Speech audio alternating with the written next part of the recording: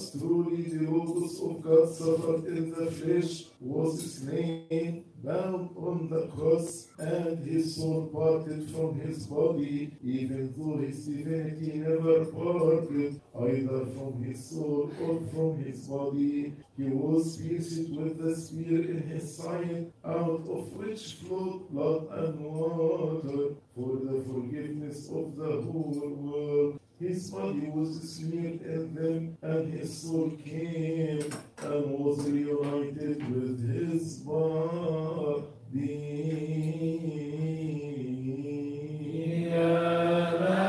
Eleison, Kyrie eleison, Lord, have mercy. In place of sins which engulf the world, the Son died on the cross and turned us from the way of life on the left to that on right. He made peace through the blood of his cross, uniting and reconciling the heavenly with the earthly, the people with the peoples, and the soul with the body. And on the third day he rose from the tomb.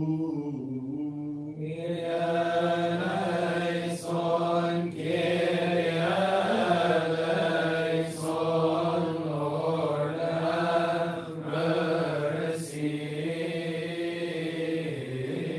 One is Emmanuel, who is indivisible after the union and undivided into two natures.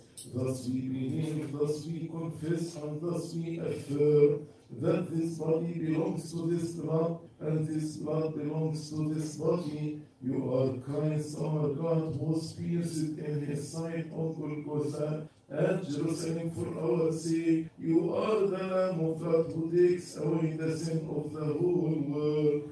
Forgive our trespasses and remit our sins, and make us stand at your right hand side.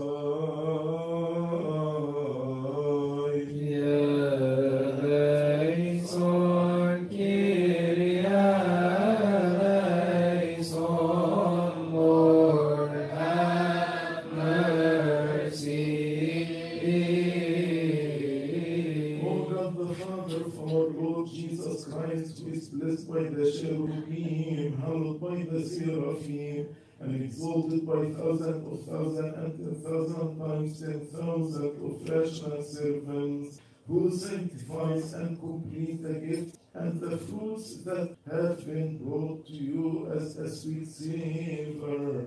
Sanctify also all of our bodies, souls, and spirits, so that with a pure heart and enlightened soul and unashamed countenance, we call upon you, O God the Father, who is in the heavens, and pray, saying, Our Father,